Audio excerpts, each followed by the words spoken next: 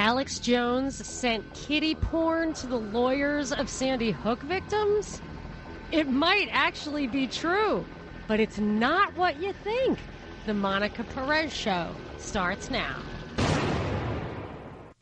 This is Monica Perez, waking Atlanta up to the true threats to our liberty every Saturday from 3 to 6 right here on News 95.5 and AM 750 WSB. And that is exactly what I do. I take the stories from the week, the big stories, the stuff that gets into that 24/7 cable news cycle and seems always to be about personalities and drama. It feels like a soap opera or a reality show. And it might appear to be smoke and mirrors or just generating ratings and revenues from the lowest common denominator. But I have come to believe that anything that makes that major news cycle, anything that gets the big headlines, it's not necessarily fake, it's not necessarily false, but it is there for a reason. And it's there for a reason almost always to influence your decision, your opinions, your consent to the way things are run, to the policies of our government. And almost always, for something to rise to that level of propaganda, it probably would not pass in a normal course of legislative action, the normal kind of methods of civilization that have emerged over the millennia. And the story I want to focus on this week is a unique example. I just last night cracked the code. I was like, oh, yes, I know what this is all about. So it's actually, because it's taken me long enough to crack that code, it's going to take a little time for us to do that together, for me to get you to where that aha moment I had yesterday. And it's around the latest story of Alex Jones. Alex Jones, you may have heard of him now, but when I first started doing this show years ago, I knew who he was, but most people didn't. And I realized that he was going to play an increasingly larger role when Bill O'Reilly started talking about him, then Hillary Clinton. Over the years, he's become symbolic and important in a big way. But his claim to fame is, what he's always been, is that has a website, InfoWars, Prison Planet. He's rather histrionic, very dramatic. He made his bones by sneaking into a Bohemian Grove ritual, a kind of elite occultism, and revealed that to the world, and has actually produced a lot of stuff that has merit, opens people's eyes. Now, it's just like the mainstream media. It doesn't always have to be, the majority of the stuff might be true, but it doesn't mean it doesn't serve a purpose. So I believe I'm beginning to understand the purpose that he serves. And I want to unfold that, but just generally, if you read the articles that he's been featured in recently, I could read you the first line of probably everything I pulled off the big sites. He's far right wing. He's got a fringe website. He's an extremist. He's a conspiracy theorist. This is the image that he represents. And lately he's been in the news because the parents of Sandy Hook victims are suing him for, this isn't exactly what it says, but generally speaking, in the kind of terms that you're used to hearing, intentional infliction of emotional distress and also defamation. Defamation is when you publish something that isn't true, that's negative, and that hurts somebody's reputation and actually creates damages that can be awarded. These are torts. They're civil cases.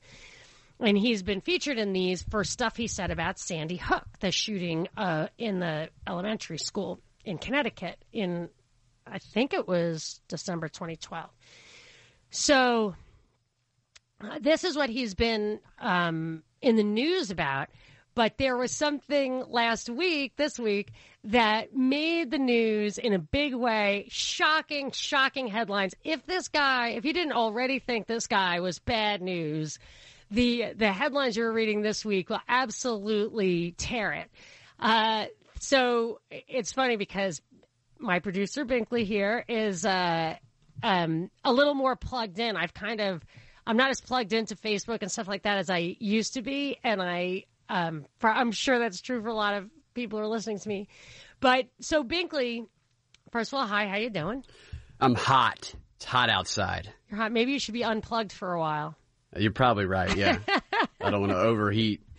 That's a reference to one of our recent shows or podcasts where if you say to Alexa, you're hot, instead of telling you to unplug her because she is an electronic device, she digitally slaps your face because she's now a feminist. She's a feminist, yeah. Anyway, so Binkley, you should probably get unplugged for a little bit, but not until the show's over. Stay plugged in for now. All right. So what do you think people think happened this week with Alex Jones? What has demonized him this week? Well, on social media, people on the left have been propagating this idea that he's spreading child porn around and sending child porn directly to the parents of the Sandy Hook victims. That was one headline that I saw shared by many people on Facebook. Okay. So we're going to be extra cautious in making sure we keep it clean here. So if there is deeper stuff, I don't want to know it. That's enough for me. So this is what they're saying. And I actually hadn't been looking at the Facebook stuff. I was reading the stories. Like, I try to read the cases. I started trying to read the filings, which are much harder to get than you would think. I mean, the biggest sources, the biggest stories that purport to tell you about these cases, you would think they would just link to the source material. I mean, these are the platforms that we're supposed to look up to. They were supposed to support them. We're supposed to pass laws to protect the mainstream media. I want to get to that in this show. And they never reference any source material. But so what I found is it was actually kind of disturbing. The judge, so in this civil case, so it's a civil case. It's not a criminal case. So the reading of how you would apply the Fourth Amendment to stuff is not crystal clear. I mean, it definitely seems to be crystal clear. I personally think that the civil cases should have a Fourth Amendment type protection because it's just too much of a hazard to say that you can use a civil case to get to stuff that you could not otherwise get to, and then criminal charges could emerge from it. So if this guy's really sending kiddie porn around, he'd be in jail for it no matter how it was discovered, and he's not. But let me just tell you, so what this judge said when he's being sued and the plaintiffs asked for a lot of stuff and the judge allowed it, what she allowed them to have access to is this, get this, letters, memos, emails, and text messages concerning business plan and marketing strategies for InfoWars, which is a $20 million annual revenue operation, the shooting at Sandy Hook, crisis actors, and mass shootings in general. So letters, memos, emails, and text messages on their business plan, their marketing strategies, the shooting at Sandy Hook, crisis actors, and mass shootings in general. And this is a big operation this guy has. And I looked at my phone before the show, my screen of my phone. I have one little app in the corner that everybody probably has that has a little mail. It's a little mailbox, and all my mailboxes go to that. Right now, it says that I have unread messages in all of my mailboxes, which are all mailboxes I use actively, 114,000 unread messages in my. Is that normal, Binkley? Do you have that? That's for me it is, yeah. Yeah, I have one thing that's just for commercial stuff. So if I'm buying something, I never sign up for emails or anything, or newsletters or ads, but they send them to you anyway. So I have one, and that has probably 60,000 unread. But so these are unread. I have 140, and I don't really conduct like revenue generating business like this guy does. So it would be virtually impossible to curate that, to look through that stuff and comply with the court's order in any kind of specificity. So if you wanted to just use the Fourth Amendment as a kind of touchstone for what is reasonable for your expectations of privacy. Now, this is criminal, mixing criminal and civil, but like just what you think of as an American of what you're entitled to your privacies and protections. The Fourth Amendment says the right of the people to be secure in their persons, houses, papers, and effects against unreasonable searches and seizures shall not be violated, and no warrants shall issue but upon probable cause, supported by oath or affirmation, and particularly describing the place to be searched and the persons or things to be seized. So if they're looking for something specific that you could then go find and produce, that would be one thing. But they're not. So by default, if you don't give them everything that falls under this broad category, then you've got problems with them. So what are you going to do? You're going to give them everything. And my first time a red flag went up for this was an even worse case. It was Michael Cohen, who they confiscated millions of documents from him. They really, from what I read, did not give him a chance to actually answer with specificity. It created such a broad net that many, many people had what I would consider, and legal scholars have considered, a violation of the attorney-client privilege, which robs you of your Sixth Amendment right to counsel. You want to ask somebody, am I doing right or wrong here? You have to be honest about what you're doing, even if it's a good faith effort to do the right thing. These are serious, important protections, and they're just glossed over in the background here. But the reason this guy ended up sending kiddie porn to the lawyers, from what I understood, was it was in an unopened email in an inbox that they sent. So they didn't even know it. Yet the lawyers who received it found it very quickly, responded immediately, and this drew the ire of Alex Jones, who then did something stupid that got him into even more trouble and set further precedents. Specifically, that he then lost his right to file to dismiss charges against him in the case, and even worse, he has to now pay for the plaintiffs to file stuff against him with regard to this kiddie porn stuff. So he would be able to just dismiss it because clearly he had no idea. But now he has to finance the nuisance against him on that what might have been otherwise dismissed. I mean, this is a very screwy case right here.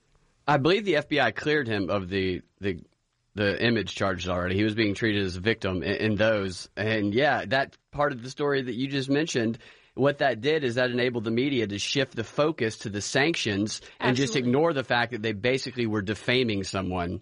Right. Blatantly. And what he did, but here's the thing, he plays into this stuff because he says what he did was he punched a picture of the lawyer on his show. So it's not like he said that guy is defaming me. Like, he could have just done it in a way that would be helpful. And instead, the judge said, oh, you threatened the lawyer, de facto threatened the lawyer, and now I'm going to punish you for it. So there are a lot of nuances here, but I want to stay focused on what we need to be aware of to guard against ourselves. He's not a sympathetic character, and that's actually part of the plot. So I'm going to get to that in a second. 404-872-0750, 800-WSB Talk. You can tweet at me at Monica Perez Show. Monica Perez. Everything she said was true.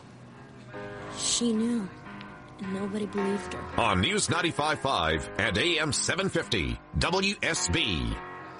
We are talking about the true purpose of the Alex Jones story this week, where he sent kiddie porn to the lawyers for Sandy Hook victims. Let's get to the bottom of that. I'm going to Jerry on the line. Jerry, you're on with Monica. What you got? Hi, Monica. Hi, Binkley. Okay, so I think one of two things are happening here. Either this is a concerted, continued effort to take Alex Jones out because they've kicked him off of Facebook. They've suspended his website. I mean, they've done all kinds of things to try to silence this guy. Now, I personally don't like him because he's just too over the top for me.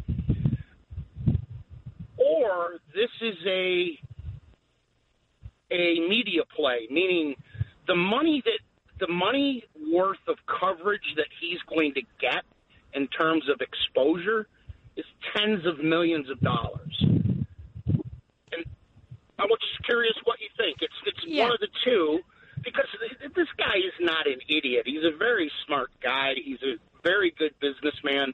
He's, like I said, he's a little extreme, but he is a businessman. And he's got, I think, about $20 million of annual revenue. So he's not no small potatoes anymore. He's got millions of people that go to his website, millions of people that listen to him, and like I said, it's either they're trying to silence him, but he's not going to send that type of email to those lawyers. Yeah, I agree with that. And I'm going to tell you what I think about your choice after the break. 800 WSB Talk. This is Monica Perez. Monica Perez. Now, there is a president who may have been elected, but the real man in charge lives several miles underground. On News 95.5 and AM 750, WSB. I am here on WSB, waking Atlanta up to the true threats to our liberty every Saturday from 3 to 6. And we are just beginning what should be, I have many layers to peel of this onion on what is the true purpose of Alex Jones in the news. It seems like drama. It seems like personalities, but there's always a reason for these things. Even if there's no reason, no big, sinister reason for the lawsuits to go on, for the story to be out there, there are reasons for the kind of publicity this stuff gets, that it hits the mainstream. If there is somebody who is a problem, who says stuff that is going to be a threat, they ignore them. This was the big tell for me between Ron Paul and Trump. Ron Paul, it was people, Jon Stewart would make comedy skits about how Ron Paul would win or near win primaries and not even be listed in the results. He would show clips of mainstream media just skipping over Ron Paul when they read who was winning. And with Donald Trump, it was the opposite. He would get tons and tons of publicity. Binkley and I, my producer Binkley here, and I were just doing a podcast where we talked about CNN writers being frustrated that the word came down from Zucker to be basically all Trump all the time during the campaign. So this was a media-driven, when the media is driving something, you have to wonder why. And the Alex Jones stuff, I think, falls into that category. So there's that's a traffic alert, special weather alert. Okay. So what we were talking about was why Alex Jones was in the news this week for allegedly sending kiddie porn to the lawyers of Sandy Hook victims who are suing him for defamation and emotional distress. Basically, I'm shorthanding it. So I think he did. There was this, what I consider to be overly broad discovery. This is something we should be thinking about. Do not care if you like this guy or not. Do not care about the emotions. Don't watch the news for the drama of it. Wonder what's going to happen next. No. We should be talking about whether it's okay for government authorities to raid Michael Cohen's office and take millions of documents, few of which would be pertinent to the case at hand. Similarly, Alex Jones was required by the court in a civil case to produce letters, memos, emails, and text messages concerning his business plan, his marketing strategies, shooting at Sandy Hook, crisis actors, and mass shootings in general. This for his $20 million business. So this was overly broad discovery, and he could not curate his response. So he sent stuff, and someone had sent him kiddie porn in an email that had abusive language in it, which he had not opened. That's the official story as I can tell. Now, who sent him that? We just had a call from Jerry before the break who said maybe this was all a PR stunt, which would have meant he'd have had to send it to himself and then forward it to the lawyer. And then the lawyers on the other side, having gotten at least hundreds of thousands of emails alone, not to mention the other stuff, would have identified it quickly and then brought it to his attention and played into his hands. So that is possible, but I highly doubt it because trafficking in that stuff gets you to jail. So this would be quite a dramatic publicity stunt. There was a whistleblower, Donald Sockleben, who was an FBI guy in every high-profile case you could name from the era that he was there. Oklahoma City, World Trade Center, 92 or whatever year that was. All this stuff and the underwear bombing. And he was supposedly the whistleblower I actually think he was convicted for the whistleblowing on the second underwear bomber, which outed an MI6 agent, a British intelligence agent. He outed this guy, and they put him in jail for it. And in a bizarre coincidence, they also found kiddie porn on his laptop, and that encouraged him to not fight the whistleblower charges, rather to accept a plea. So you go to jail for a long time for this stuff, and I cannot imagine that anybody would want to dabble in that. Jerry also proposed that the alternative to this being a PR stunt is that they're really trying to take him out because he's a threat. And Jerry also mentioned, the caller Jerry before the break also mentioned that he didn't care for Alex Jones because he was too over the top.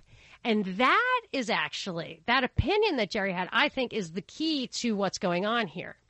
They take this guy who does actually a disservice to the causes, in my opinion. When he was on Piers Morgan to talk about gun rights, he acted crazy and attacked Piers Morgan verbally on an unrelated issue. It was an ad hominem attack. Whereas Larry Pratt, the Gun Owners of America guy, was on Piers Morgan, he made Piers Morgan look like an idiot.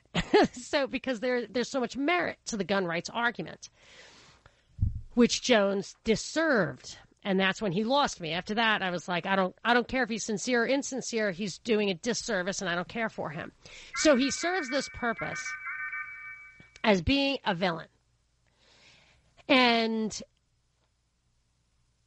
this is the key, I think, to what is the ultimate, a very serious tactic that's emerged.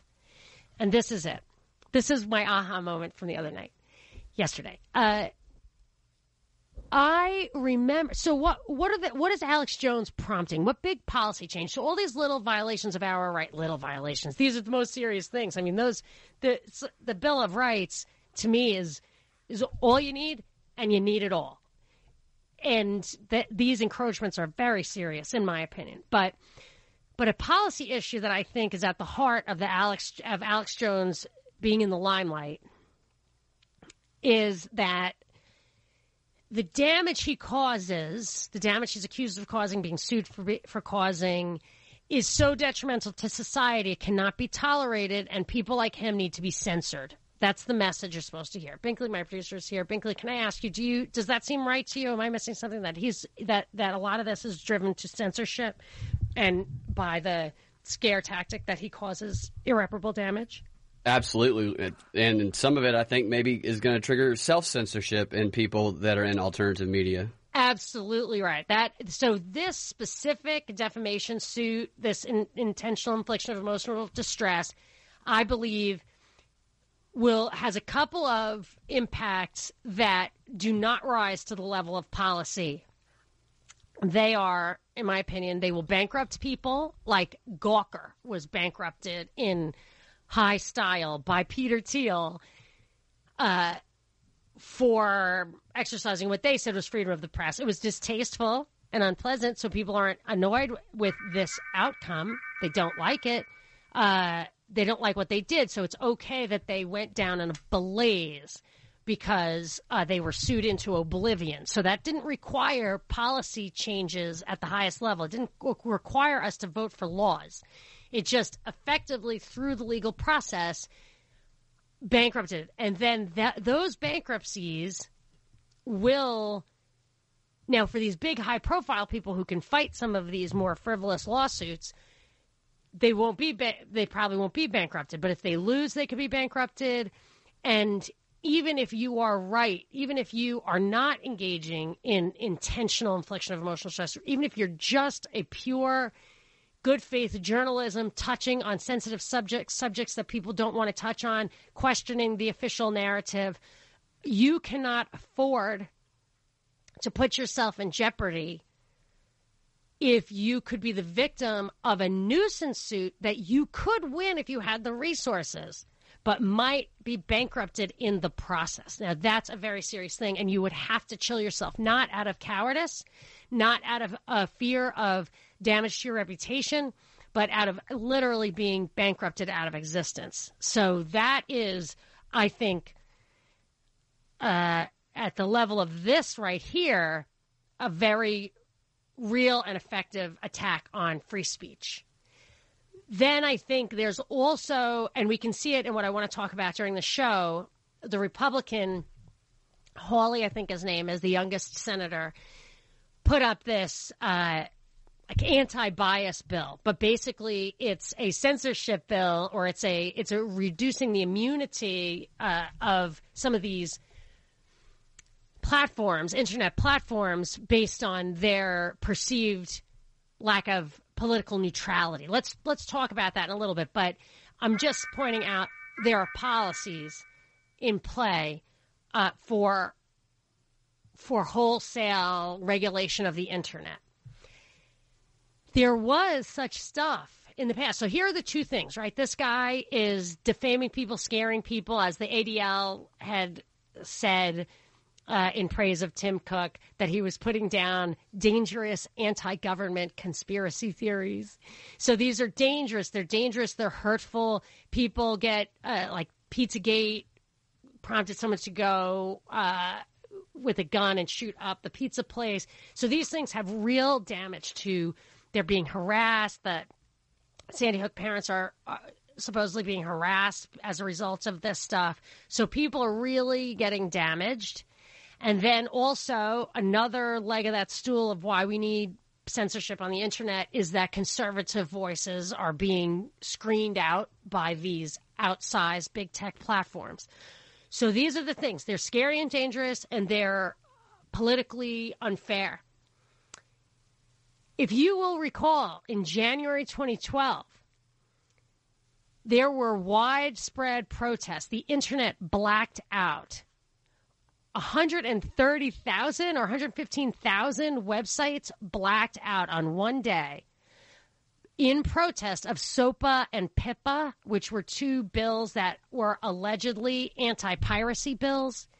But they were so egregious. I'll read you a little bit about it after the break. They were so egregious that everyone objected to them. They would not allow internet censorship to come down. Actually, let me just read it to you. It said that legal analysts suggested draconian court orders could be obtained without undue difficulty to take down an entire site without dialogue or notification, due process, or liability for compensation if incorrect, even if the site were legitimate.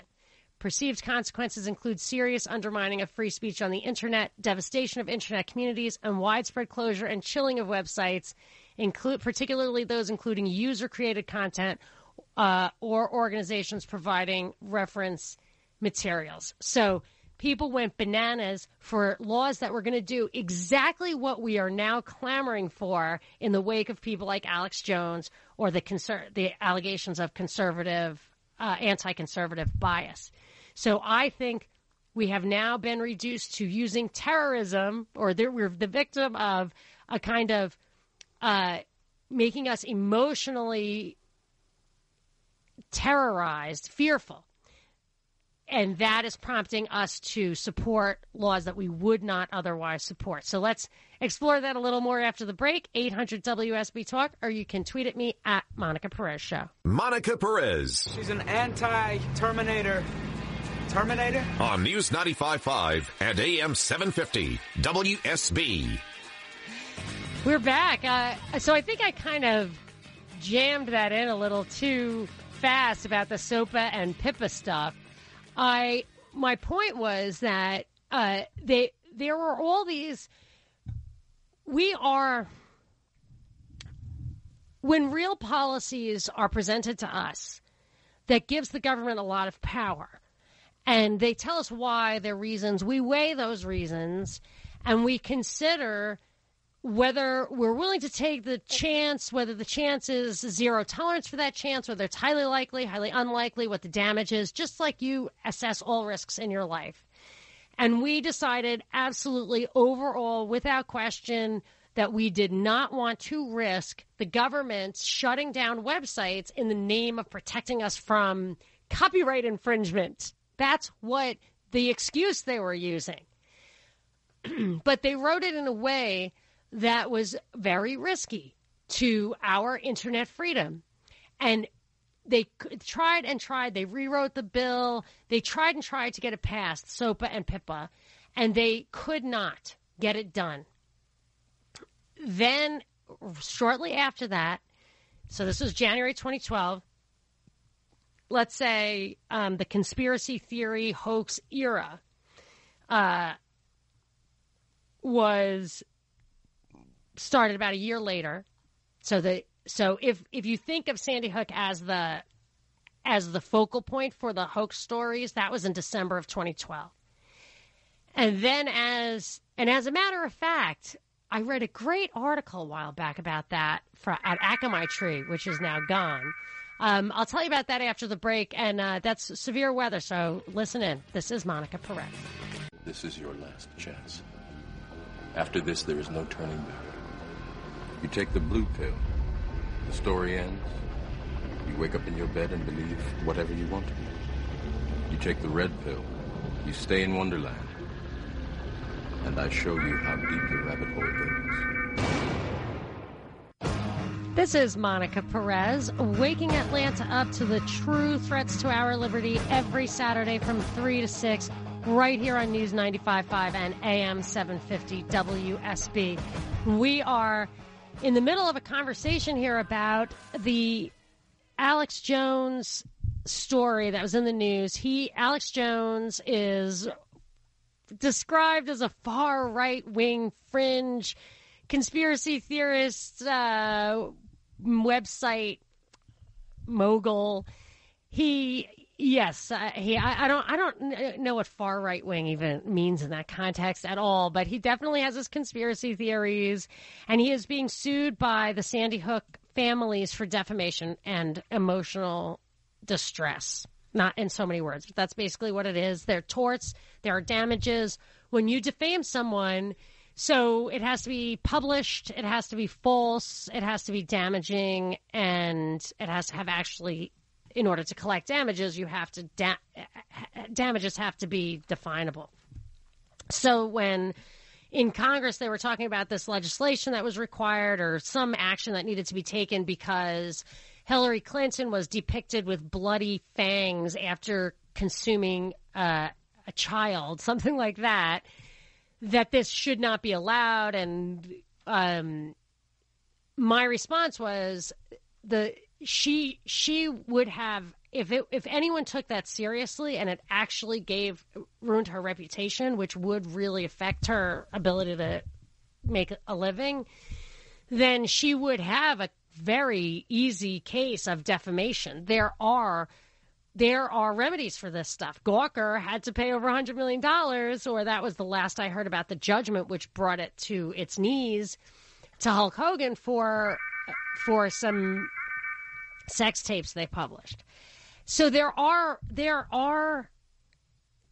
remedies for this stuff in the law. We don't actually need big laws against doing this stuff. If you do it, you have to take the consequences. So when people say the right to free speech is not unlimited, there are limits. I say, yes, the limits are self-imposing. The limits are when you encroach on somebody else's rights, they get to push back. And the awards that they get are high because it's a pain to sue people and it's costly, and you need to be deterred from frivolous suits, but you need to be encouraged by ones with merit in order to keep everybody honest.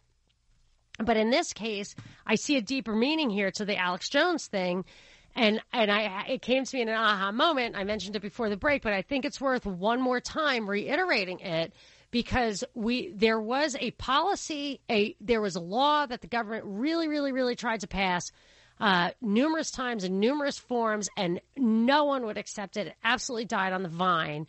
And then shortly after that, we had this whole conspiracy theory, demonization, hoax universe open up.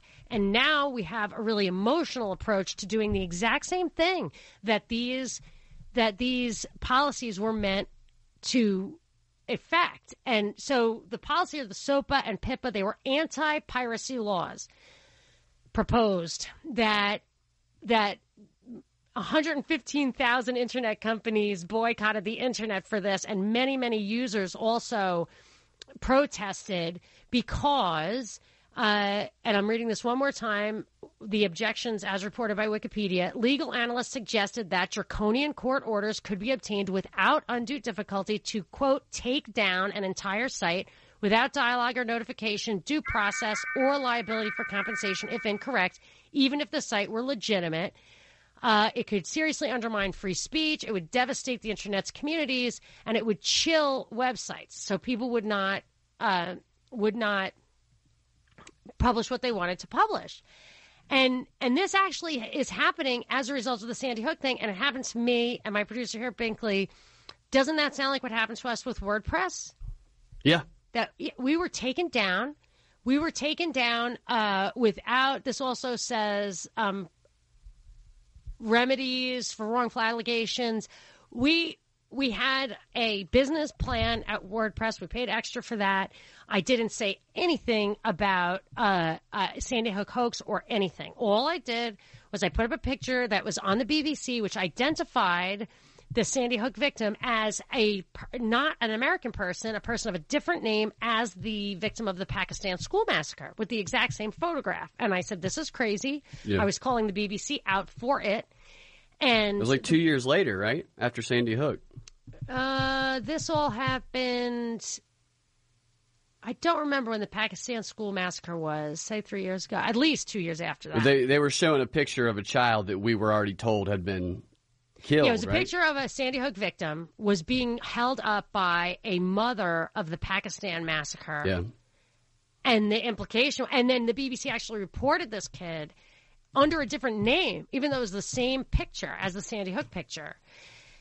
And they were saying that it was this other person, and I said it was crazy. How could they make that mistake? That's all I was saying. And WordPress said, the father of that child, the Sandy Hook victim, wants you to take the picture down. So I did. But there were a couple of pictures. They sent me a link. I took the picture down. They asked me to take down. And they said he wants you to take the other picture down, too, which was just another, like, news website that I was just saying, I can't believe they're making this report. And I said, I'm not. They said, but we don't think you should. These are the statutes that protect you. We have protected users in the past. You should keep it up. And if you want to keep it up, you can keep it up. So I did. I said, what's the worst that could happen? They will just take it down for me. Well, they took down everything, my whole site. They gave me no warning. They did not answer my questions about why they did it, what the remedy. There was no remedy, no response, no explanation. It was devastating to my life's work. And you got dragged down with it, Binkley, because you and I shared a website at that time. Yeah, they took it down overnight, and it's not like we were driving a lot of revenue to the website, No. but there were other people who also got their sites taken down. So it was economic warfare in a sense. And what is interesting about it is there's never been any real explanation about that picture. So you're not even allowed to ask about it. Yeah, no, the merits of the case, I'm staying away from, because it doesn't even matter at this point if you're right or wrong, because these nuisance suits can bankrupt you anyway. Yeah. So I can talk. I have this platform, but other people had, just about everybody, thousands of people had their websites just taken down. And someone gave me the heads up, like, there's a way you can just get the raw data of the stuff that you had posted. And I looked and I found, like, for 1 week they left it up there, but I just didn't even understand what they were telling me, or if they were telling me. I don't even think they told me, like, you can retrieve your stuff if you download this XML file. I don't even know what it's called. And I did, but it's not like, a lot of stuff was not, it was hard to then get to. It was a devastating experience, but what happened to me was exactly what was objected to by PIPA and SOPA, which failed to pass. So what happened was people saw that this kind of thing could come out of that policy.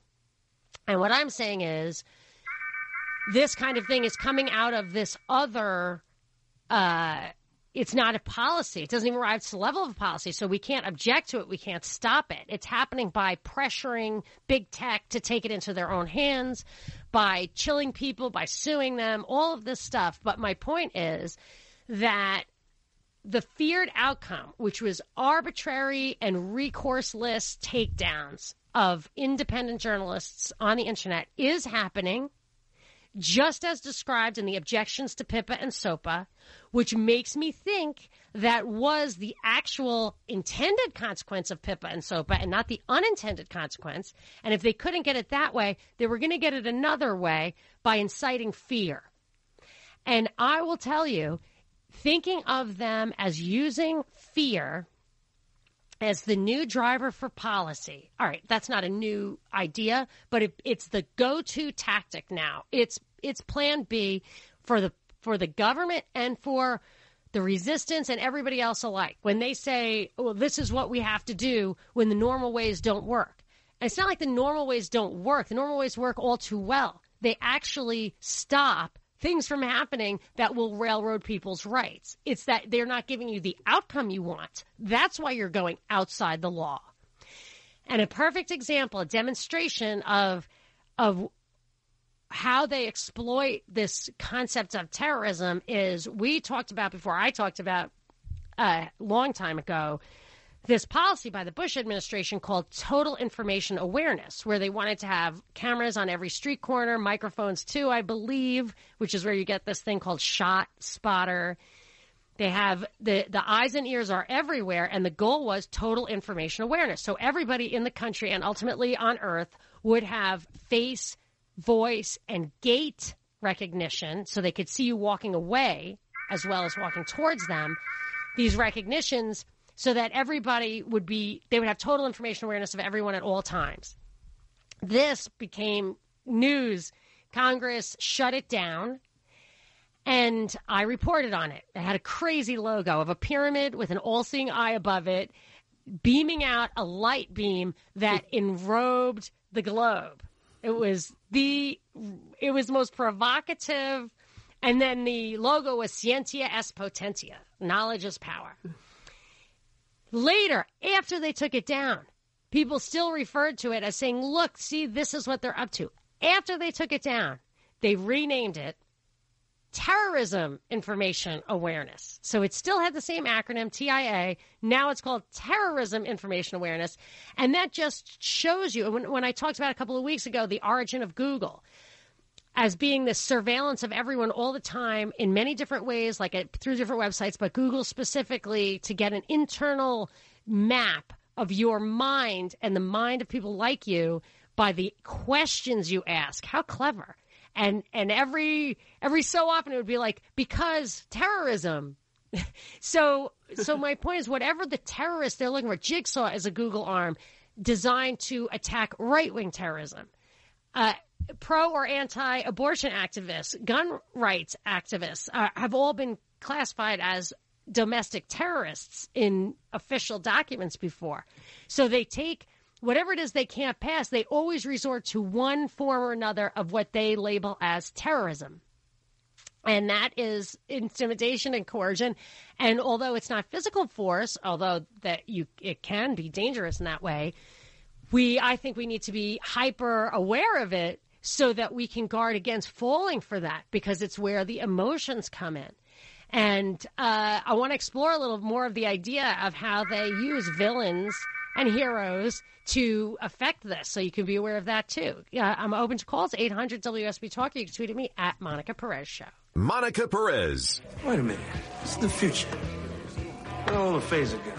On News 95.5 and AM 750, WSB. That was basically the only clip from Demolition Man where Wesley Snipes does not draw a vulgarity sanction. Remember that? Yeah. I wanted to do like any other clip, but like every single one of them is anyway. So that machine goes off in the background. Yes, like you keep getting tickets for using vulgarity, which it took me a few tries on radio before I could stop. I know, and I'm a nice girl, but my father's a truck driver, and I just learned vulgarity, and there's some place in your brain that you just can't get rid of it. It's really, I've quit smoking, I've dieted, I've just been, I can quit anything, but I have a hard time quitting vulgarity. It's a tough one. It's a tough one.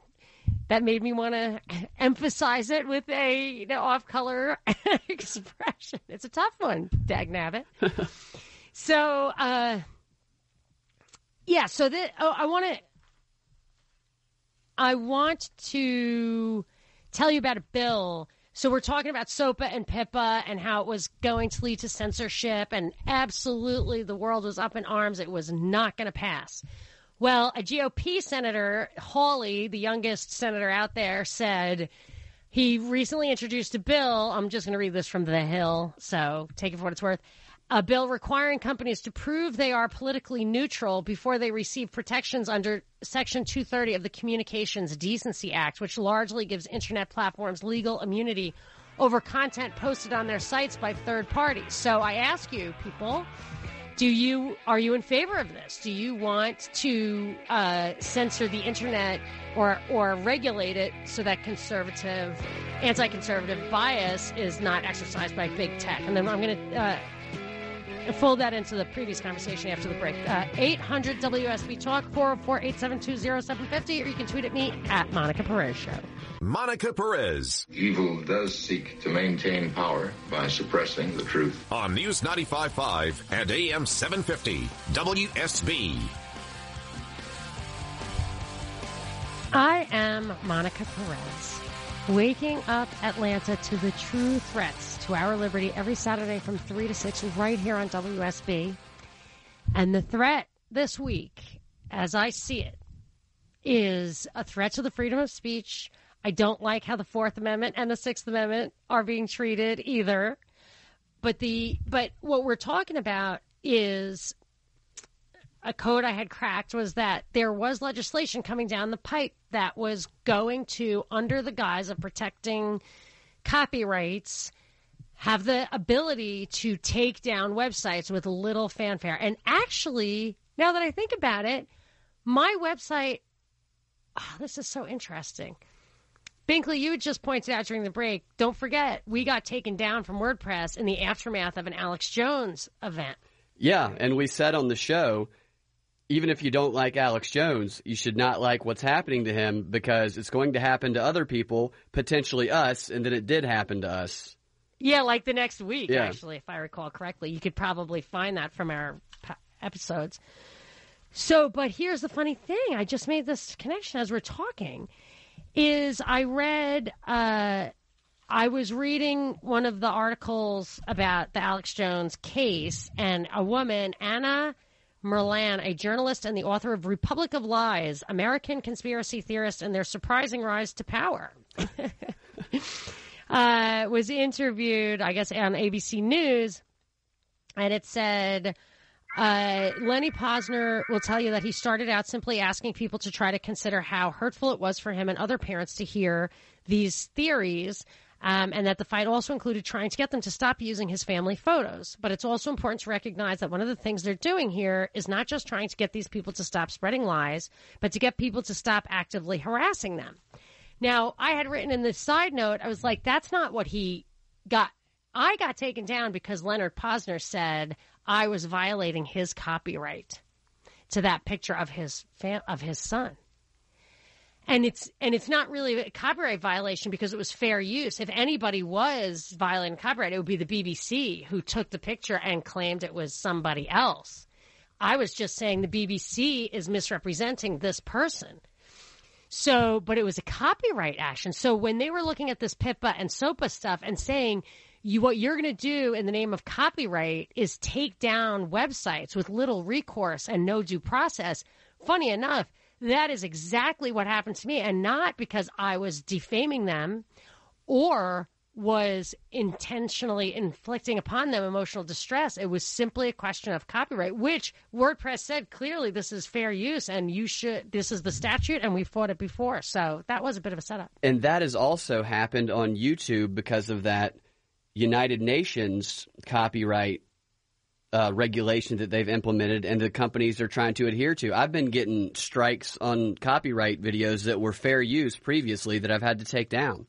Oh, I have seen a lot of people put warnings up at the beginning of their videos now. That's a UN thing. That's not the EU thing. EU, excuse me. Yes. Yeah. the EU, okay. Yes. Yeah. The EU thing. Right. So, everybody thought that EU stuff was so great, but it's not. And like a bunch of things came down. They're like, oh, this is going to be protection. It's depends on how you look at it. Specifically what you were talking about. Yeah, and here's the thing. What they said, what they objected to with the PIPA and SOPA stuff was that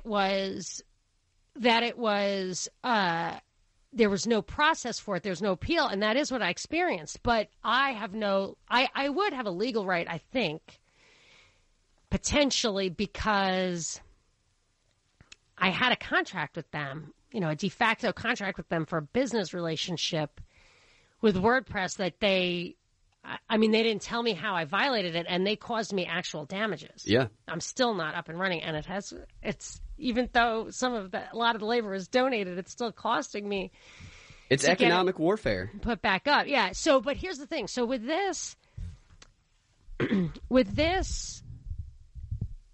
Alex Jones thing, so they're using like private enterprises and private lawsuits and stuff to get this, to get these. That's why I don't like over discovery that violates the Fourth Amendment, but you don't have to think of it that way because it's a civil case instead of a criminal case. It's still the government using its authority to force you to hand stuff over. That just isn't specific enough, in my opinion. And you would really have to have probable cause to find the specific thing according to the Fourth Amendment. And I think something like that should be more closely adhered to for civil stuff because it creates a moral hazard like this, which is to get at you for political purposes by using private enterprises that are obviously cooking something up. I think it's obvious. In the past, anyway, it's proven that they've been in bed with the government. So I assume in order to maintain these positions of power. And when you say like Facebook might be regulated, Facebook wants to be regulated. I actually heard it on Fox Business News. I sound like a conspiracy theorist. They're talking about stock prices and it's okay. They want to be regulated because the incumbent, the people who are already there, have all this market share. They have all this money. They know they're a proven entity, known quantity. They can adhere to regulations. But startups, it's just too much risk to have to put compliance departments in. I mean, you would need so much more startup money, and if it fails...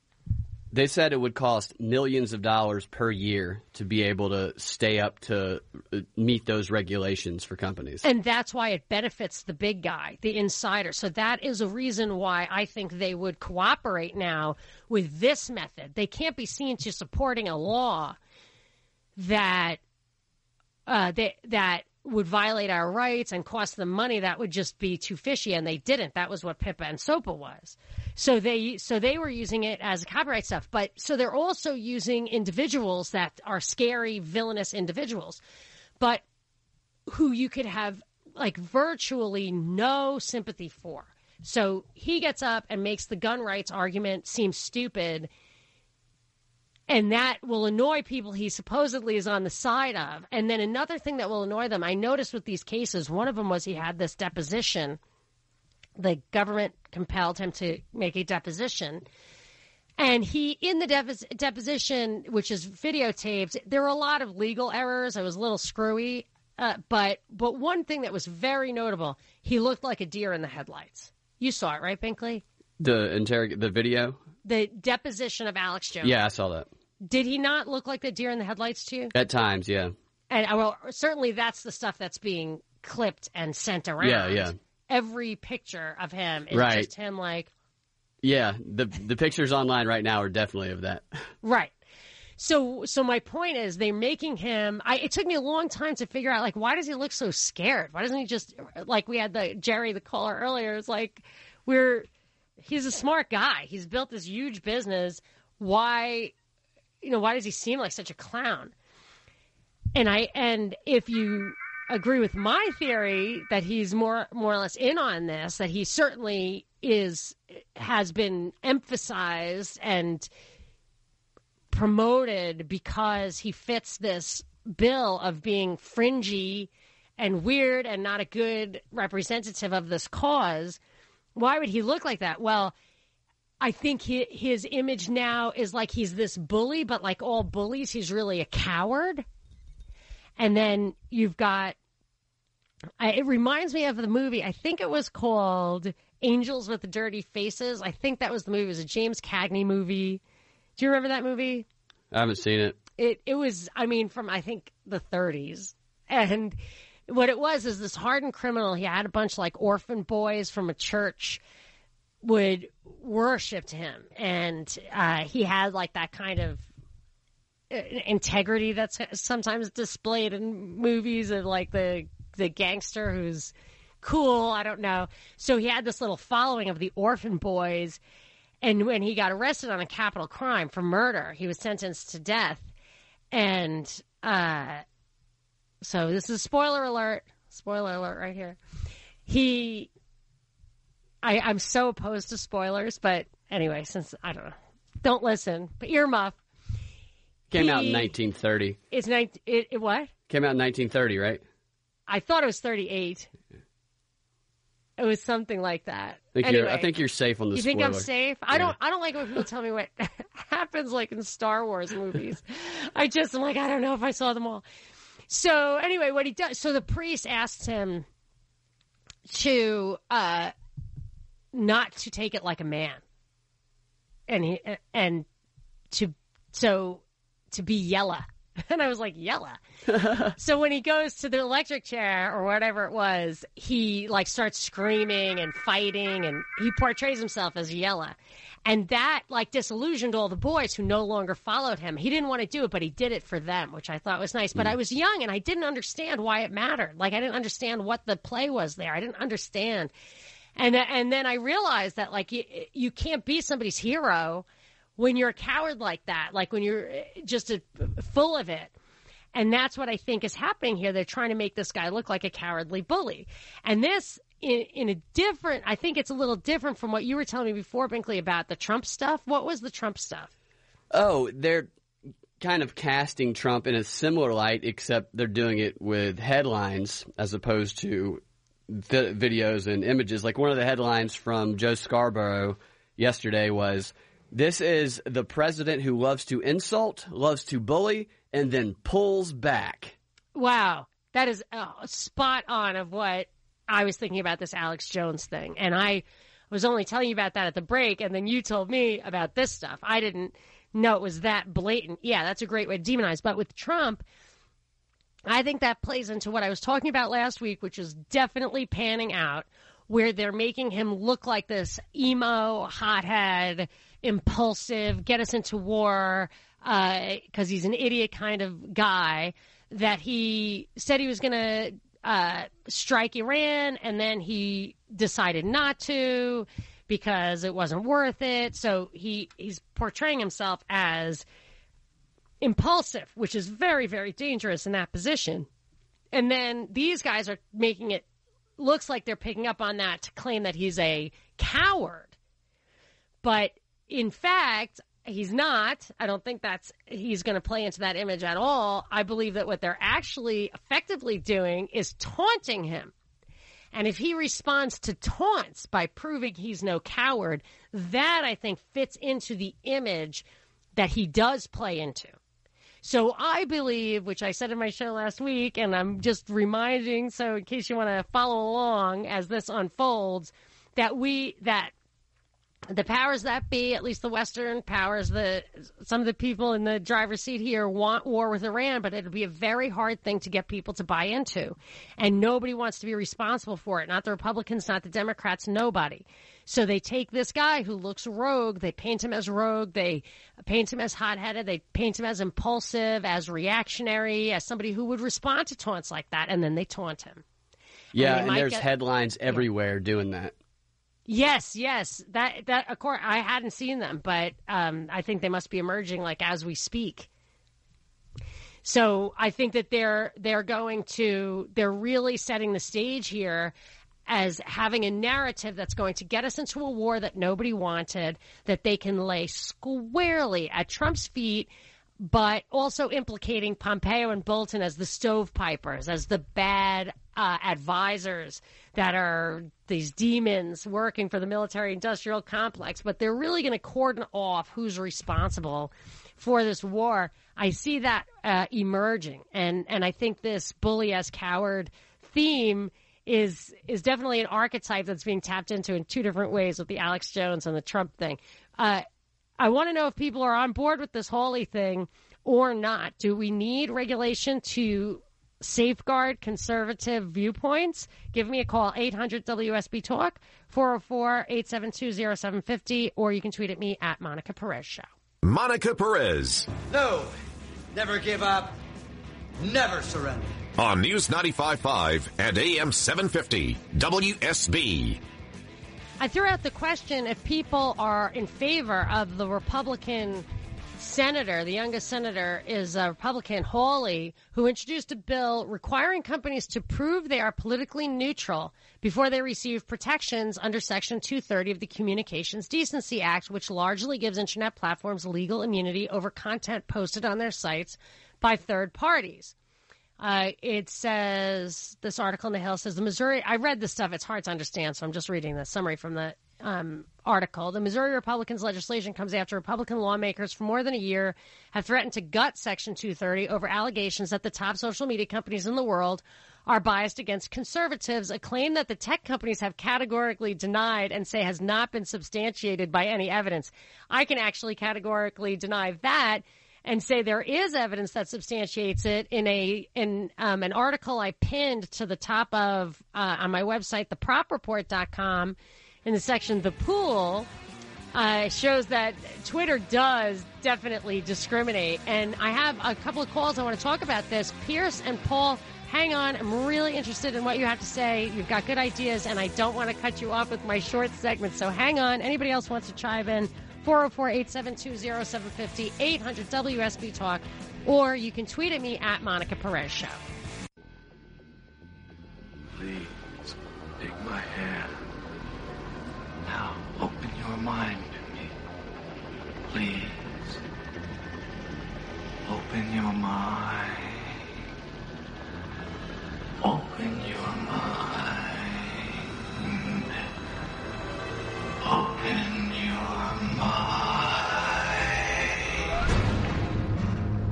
This is Monica Perez, waking Atlanta up to the true threats to our liberty every Saturday from 3 to 6 right here on News 95.5 and AM 750 WSB. And that is exactly what we have been doing for the past 2 hours. And we've got an hour left to continue peeling the onion on something I consider to be very interesting and different from what the presenting issue is. So the Alex Jones story, I think, is about so much more than the defamation suit against him.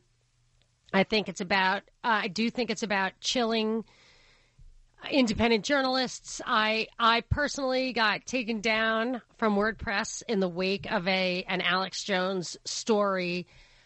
And it's, I think that's what this is all about. But there are other prongs of attack that will lead to internet censorship. And one of them is this, I think. I'm open to argument. This Hawley bill, Hawley is the youngest senator. He's Republican. I read a little bit about it from this article from The Hill. It says the Hawley's Ending Support for Internet Censorship Act would require big tech companies to submit to external audits conducted by the Federal Trade Commission to prove their algorithms and content moderation practices are not biased against either U.S. political party. It would require the companies to undergo audits every 2 years.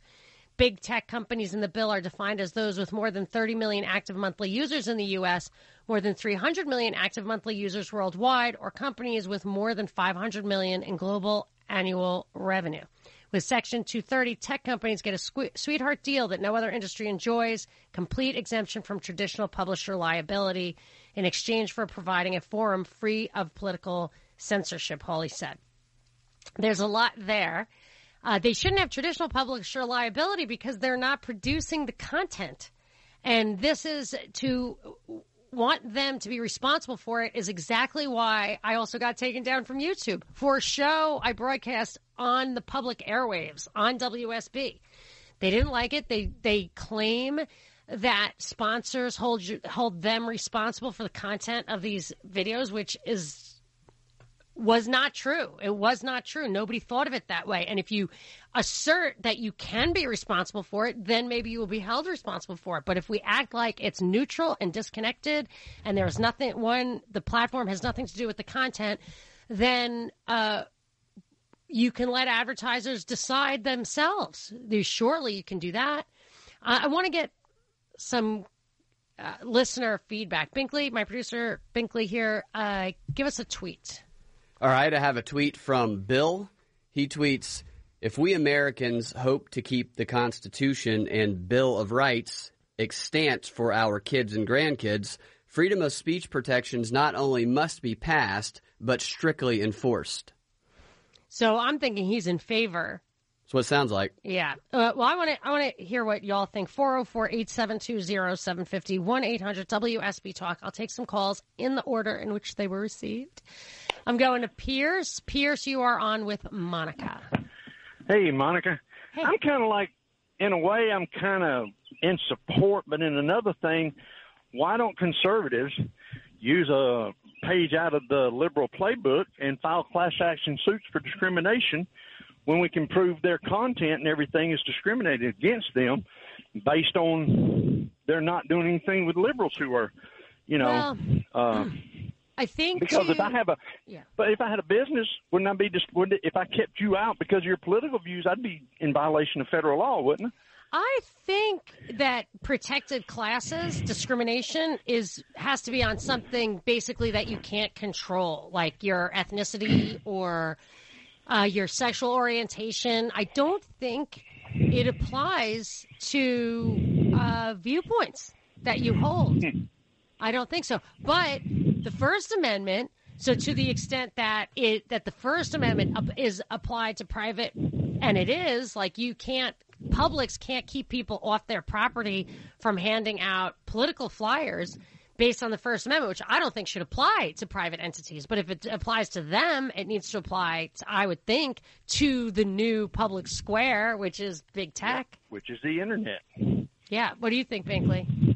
If people have made their livelihoods on there, if they were well entrenched and established, if that's how they make their living, and then they're kicked off, is there potentially is there a tort there?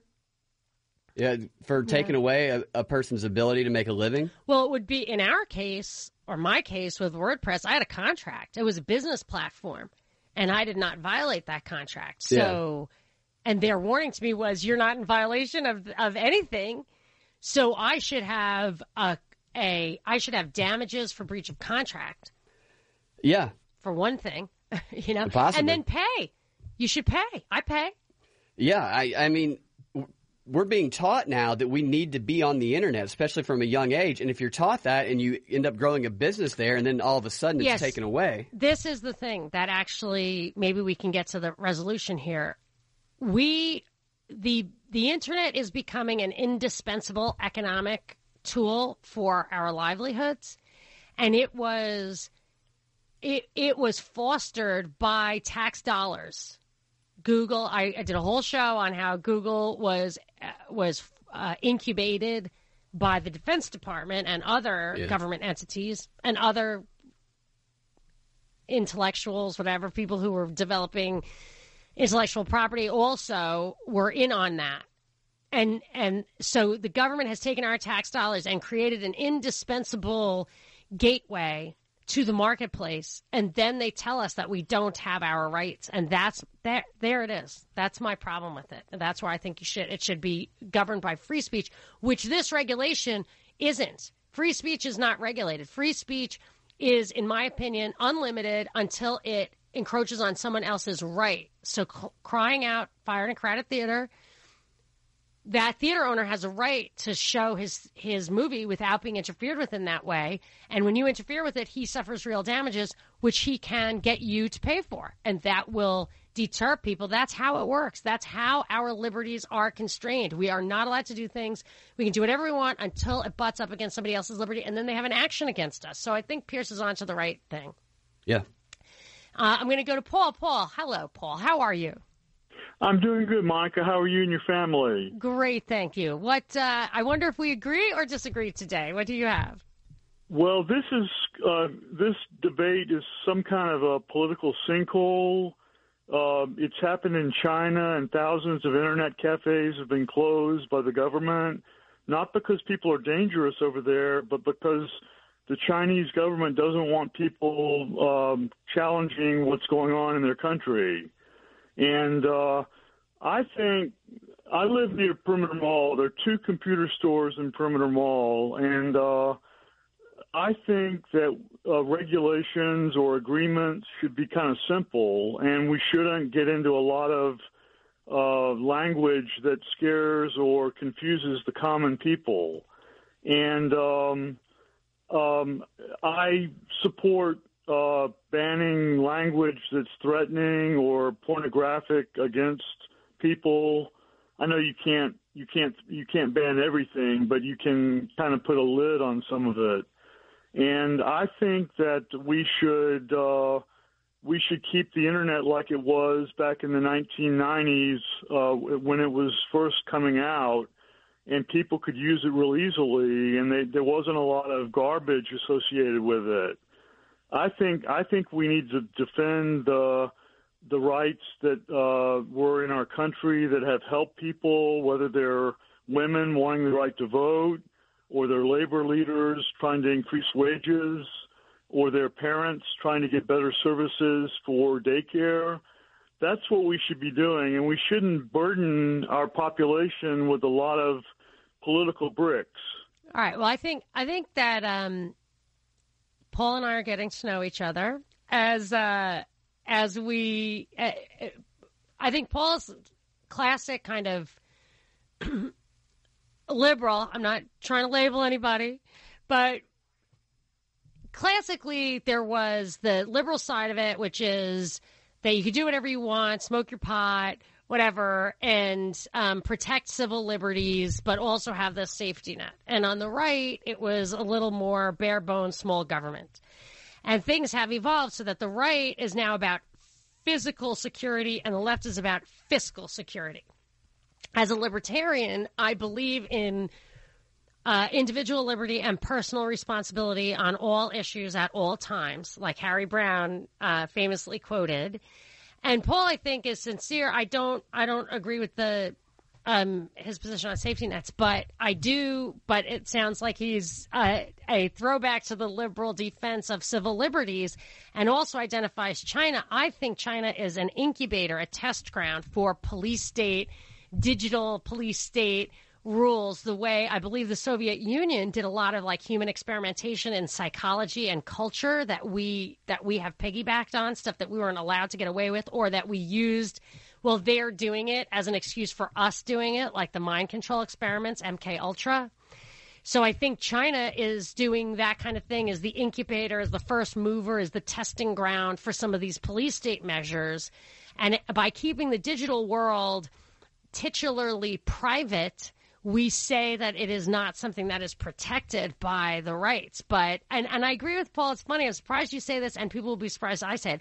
I don't want the porn and the vulgarity and all that on the public airwaves. I am a libertarian. I'm not saying you should tell private people what to do with their stuff, and actually by regulating it, you give people this false sense of security. Well, they won't let porn pop up on my kid's thing, but they do certainly have very dark themes. So there would be a private market that emerged to screen that stuff out, or alternatives that offered a platform of free political speech but no porn or whatever. Now you have no choice but to have your political speech suppressed, but the dark themes and the kind of inappropriate content for teens and stuff is very hard to suppress.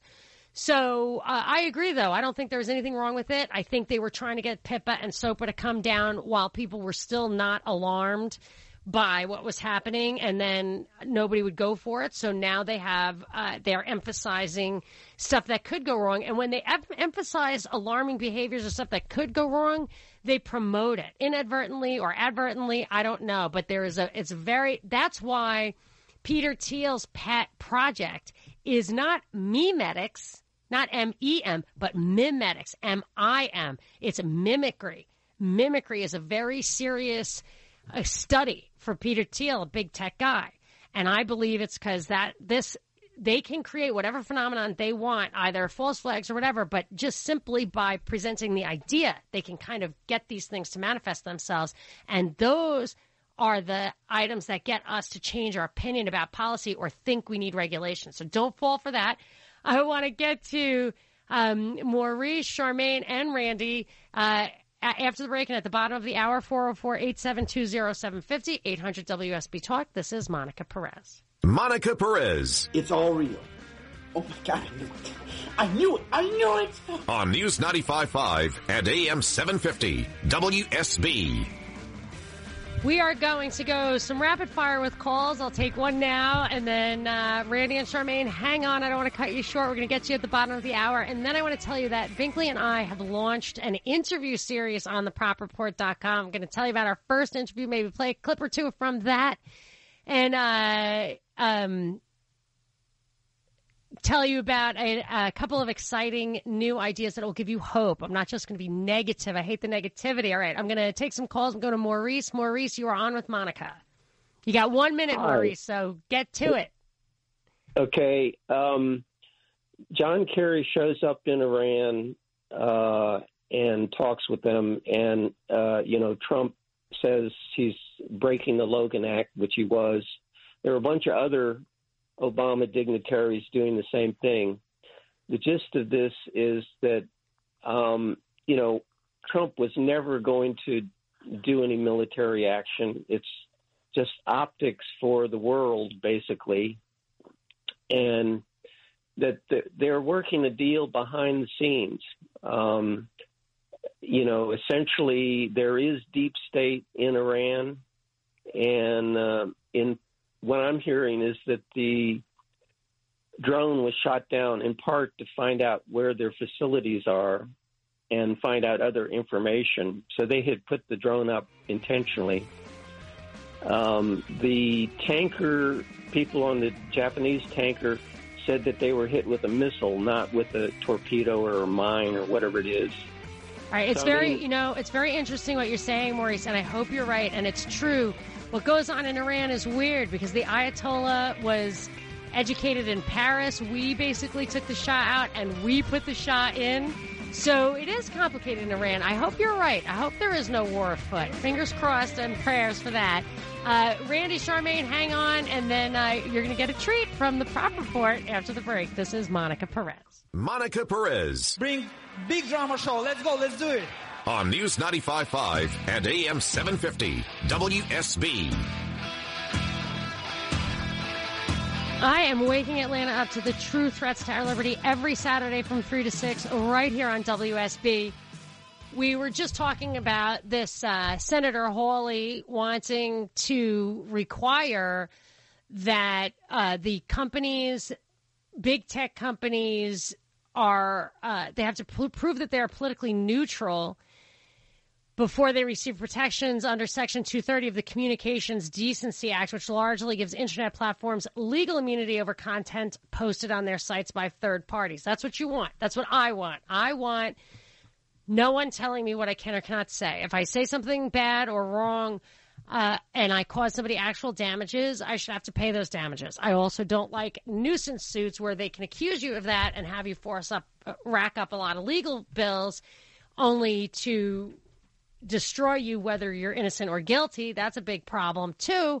But I want to know if you want this kind of protection to protect conservative ideas, if you think it would work, what do you think? I'm going to go to the phones, 800 WSB Talk. I'm going to go to Randy. Randy, you're on with Monica.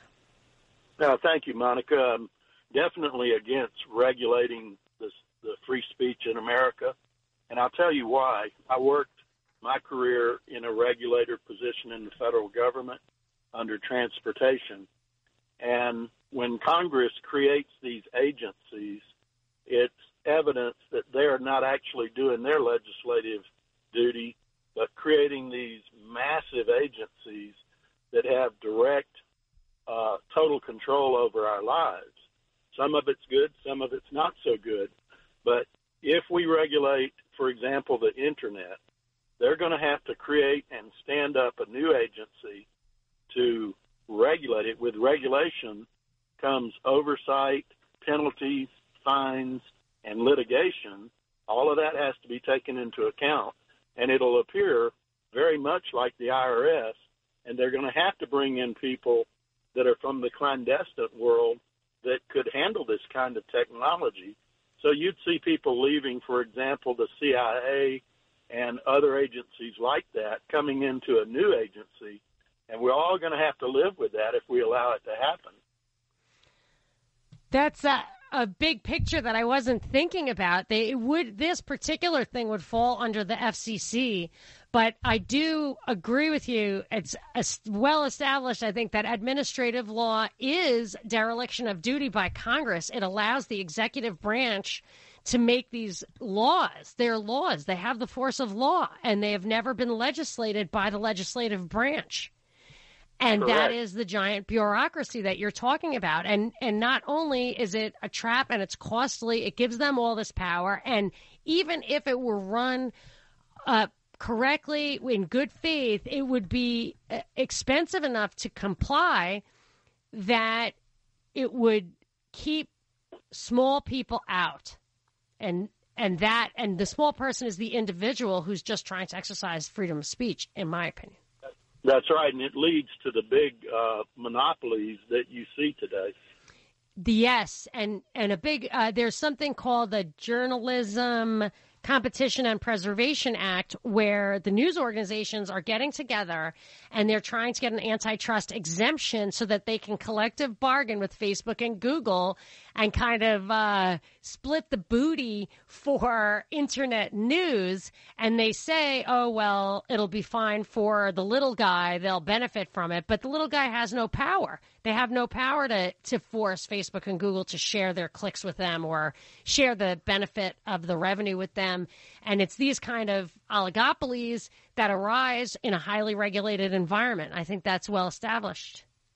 It's well established statistically, and to foster that and fertilize that to grow into something even more gigantic than we're used to is just mind-blowing.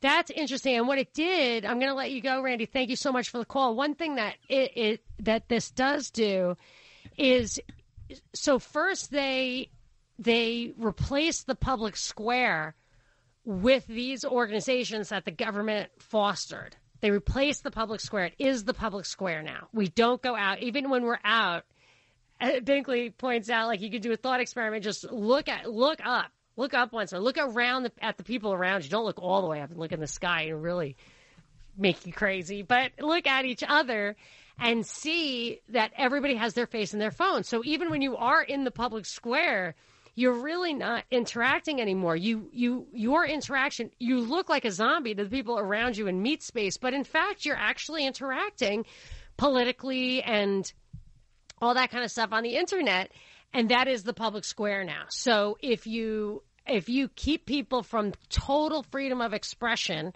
limited only by the pushback they receive when they encroach on other people's rights, you are violating the First Amendment, in my opinion. And there's nothing that we can do about it. And it has to be looked at that way. It's like this quasi public-private thing that it's completely outside of of the transparency that's required for self-governance. I don't like it.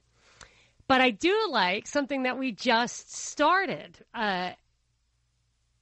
Binkley, I want your help in explaining. So we do podcasts at thepropreport.com.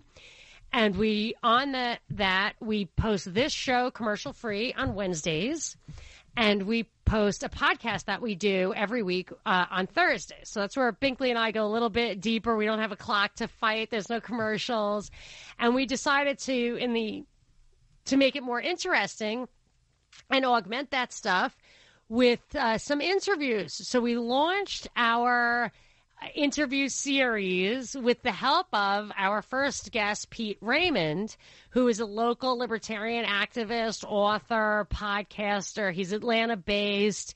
He just did an interview with Ron Paul. So I like Ron Paul is the only politician I can think. Well, I like Justin Amash too, and Thomas Massey.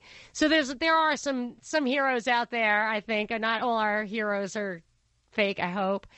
Anyway, so Pete Raymond is very active and an effective libertarian anarcho-capitalist, which I am too. I really believe that society is self-ordering and that interaction, commerce, is its own police. So, like, the perfect example of that, which the powers that be, including Alexandria Ocasio, are trying to get rid of tipping in restaurants is like the perfect example. Like, there's no law about it. It's just fair. People do it because they don't want to be censured.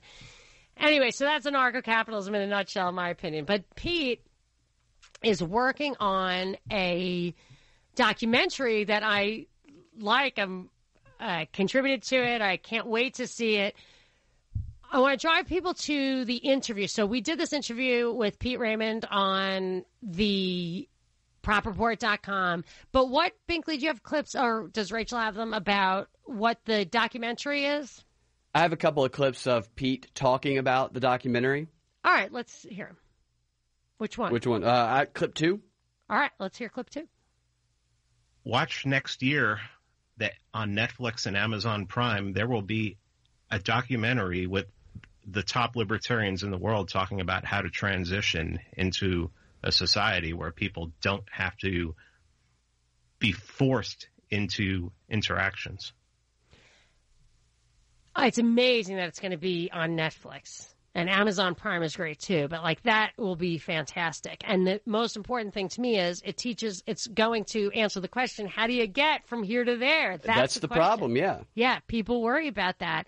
And I really want to hear it. And then I think clip 1 gave a little more color to the philosophy, maybe. Let's hear clip 1.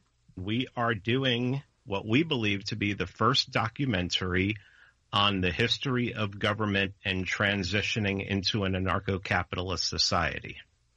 So people misunderstand, I think, anarcho-capitalism, actually really misunderstand it to where when I first said it, people thought it was narco-capitalism, which would be drug dealing. No, anarcho-capitalism, and the anarcho part, it doesn't mean chaos. People want you to think that anarcho-capitalism is chaos. It doesn't mean chaos. It just means no overarching authority. So, like, the internet being in a state of chaos doesn't mean it's not a state of chaos. It not having an overarching authority doesn't mean it's in a state of chaos. It's not. It's quite orderly, as a matter of fact. I mean, you don't even have to put the stuff in order to be able to make sense of it, to sift it, to sort it, to search it, to organize it. I mean, it's amazing. I actually will type stuff in to, like, a Word document or whatever of where to find my files, and then I can just search the Word document and say, oh, I did all this stuff on this show, on this date, and I'll go to my files and find all those articles that I printed out. So, like, it just makes your life so much more orderly, and yet there is no authority that tells you how to do that. And that's the same for society itself, is self-ordering. Who would build the roads? The roads would be built by the guys who build the apartment buildings and the shopping malls. That's who would build the roads, the people. And then how would you enforce it? Well, they would provide security and rules, or you would have your own security. I mean, I think that's what the Knights Templar were, weren't they? You mean Kamala Harris's group? Oh, my gosh. Well, what's the episode? And we can't just throw that out without... I'll link the episode about how Kamala Harris is linked to the Knights Templar on Twitter and in the show notes. Okay. Let's hope that he can back that up. I did not do my own research on that, but he did bring some interesting articles to that. You should tell us you're going to link it. We'll look at that because it's great. People love that episode. And I will retweet it at Monica Perez Show. So, yeah, I'm excited to hear this, guys. Pete and the gang. I think Ron Paul is going to be in that, too, my fave. I did an interview with Ron Paul. It was probably the first time anyone had heard in the mainstream the expression deep state. Yes, that was before deep state became cool. And corrupted. Yeah. Now it's deep state as Obama holdovers. That is most definitely not what he was talking about. So, yeah, so this is what these guys are going to help us understand, and I love it. I lose focus sometimes on that stuff because I have made the decision personally to just try to kick the can down the road here and preserve the Bill of Rights, because a revolution is tricky stuff and people get hurt, and sometimes I do believe it is necessary, but I really don't know what these guys have in store for us in this documentary, if how to get from here to there is revolutionary or not. I remember Ron Paul said that he thought things would get worse before they got better, but out of the ashes of the society, and I think we are there. I think that when I look at like this PIPA and SOPA thing first they tried to pass it through the legislative process and it did not work. The people spoke and that was great. We were right.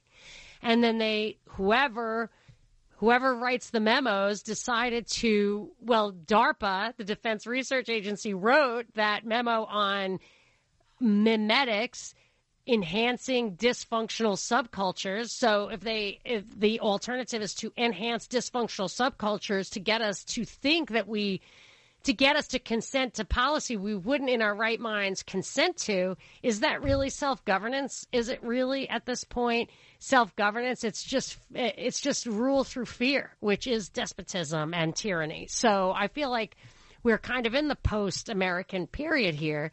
And our only hope is that they don't know we know it, so they have to continue with the facade by at least adhering to some of our protections as we cling for dear life to them. And I think that's where I am right now, and it's not a very hopeful place to be. So I have high expectations that documentary, which is called The Monopoly on Violence. And if you want to support it, it's at Indiegogo. I think it was called Beyond the State. Maybe That's right. Either one. Yeah, Beyond the State. So we can, I think I might have tweeted that. You can certainly find it on thepropreport.com in the pool. It's like the press pool. It's where we go. And it's kind of an alternative to Twitter or Facebook, but it's just us talking, Binkley and I and listeners. It's anyway, so I linked to it there. All right, so let's wrap it up after the break. This is Monica Perez. Monica Perez. They think they control the galaxy. I disagree. On News 95.5 and AM 750, WSB. We are wrapping it up. I got to say, I think we covered an awful lot. Binkley, you think that was too much to absorb in one sitting? It was just the right amount. Oh, good answer. Good answer. Well, I will say, though, if you didn't hear it all and you want to hear it, I think I really cracked the code, not only on why Alex Jones is in the news this week, but on a pattern that I find, I'm actually surprised it took me this long to see it as a clear pattern. But I think I cracked the code on the new method of policy advocacy.